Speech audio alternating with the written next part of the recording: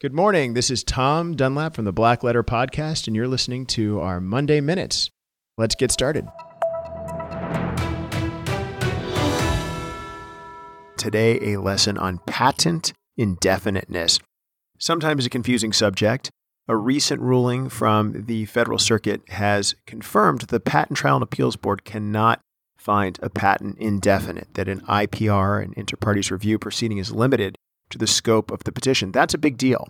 Now, first, let's do a quick dive into what indefinite is. Indefiniteness, defined by the United States Supreme Court in a case called Nautilus versus Biosig Instruments, fairly recently, basically held that a patent is indefinite if the language of the claims in the patent fails to inform somebody who's an ordinary skilled artisan, that is, a person of ordinary skill in the art, with reasonable certainty about the scope of the invention.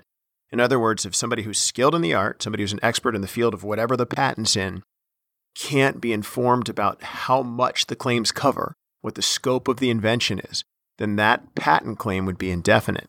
So why is it a big deal that the Federal Circuit made this recent ruling? Well, it seemed that the Patent Trial and Appeals Board, this board that was created by the AIA, American Invents Act, that has sort of a history of invalidating patents and is somewhat infamous among patent owners, now officially doesn't have the power. It's been confirmed by the Federal Circuit.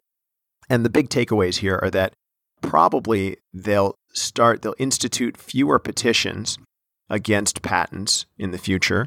And probably, big takeaway for practitioners here is that you may want to think twice about asserting indefiniteness, or rather challenging a patent that you might think is indefinite, because the PTAB can't do that. And if you challenge a patent you think is indefinite at the PTAB, and your case is still pending in district court, and you walk away with a loss at the Patent Trial and Appeals Board, that may weigh on you in the district court level. So you may want to save those challenges for the district court. Those are the two biggest things I think that came out of that ruling.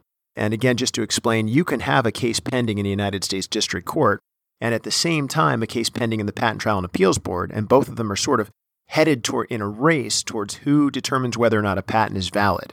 The interesting thing that I think will happen in the next year, and let's bring this up, is Judge Albright in Waco has affirmatively stated that he will not stay a case. Now, pretty much every other federal district court in the United States stays the district court case, prevents it from going forward, while the Patent Trial and Appeal Board makes a decision.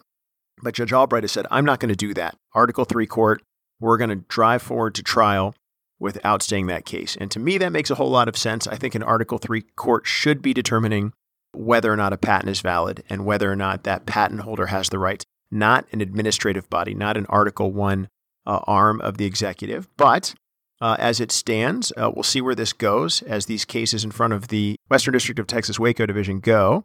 And in the meantime, takeaway for today is that the Patent Trial and Appeals Board may be a more friendly place for patent owners.